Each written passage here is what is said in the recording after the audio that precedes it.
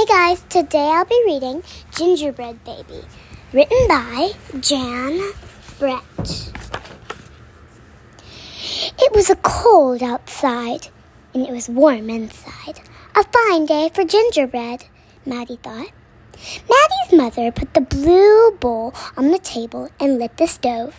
Maddie took down the worn-looking cookbook with old-fashioned writing on the cover.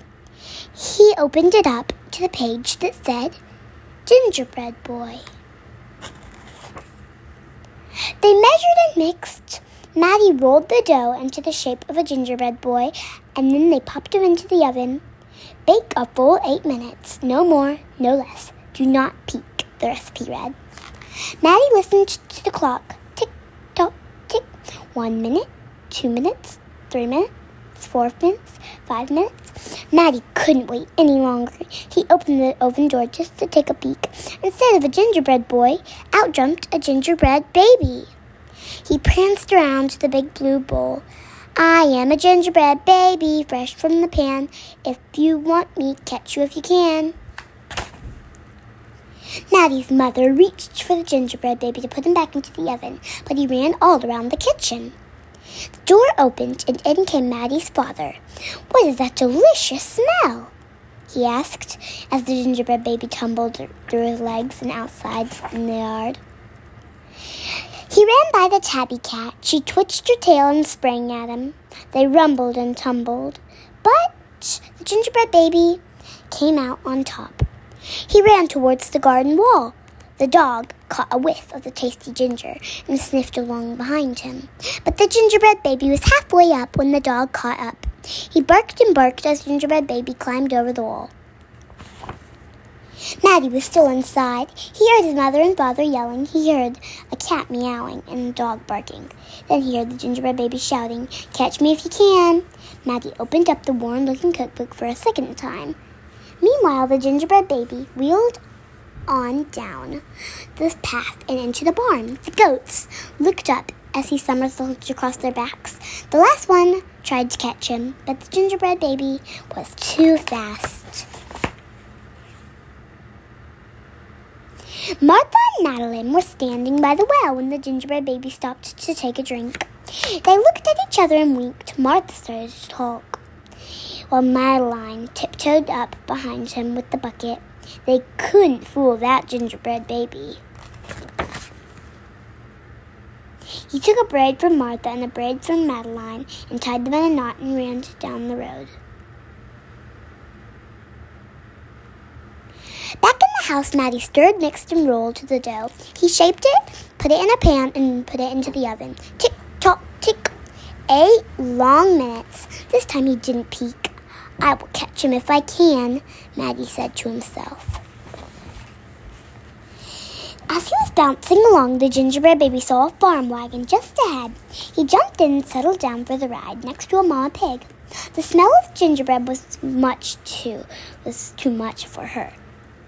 She tossed him high into the air and closed her eyes and opened her mouth, but the gingerbread baby twisted in the air and came down hard on her porky snout.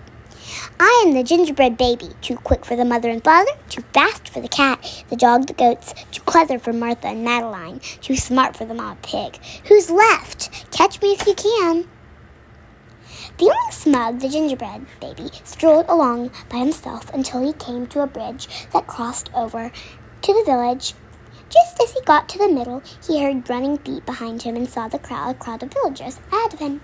Gingerbread baby was trapped. He jumped up onto the railing, backflipped through the air, and landed on a clunk of ice floating down the river.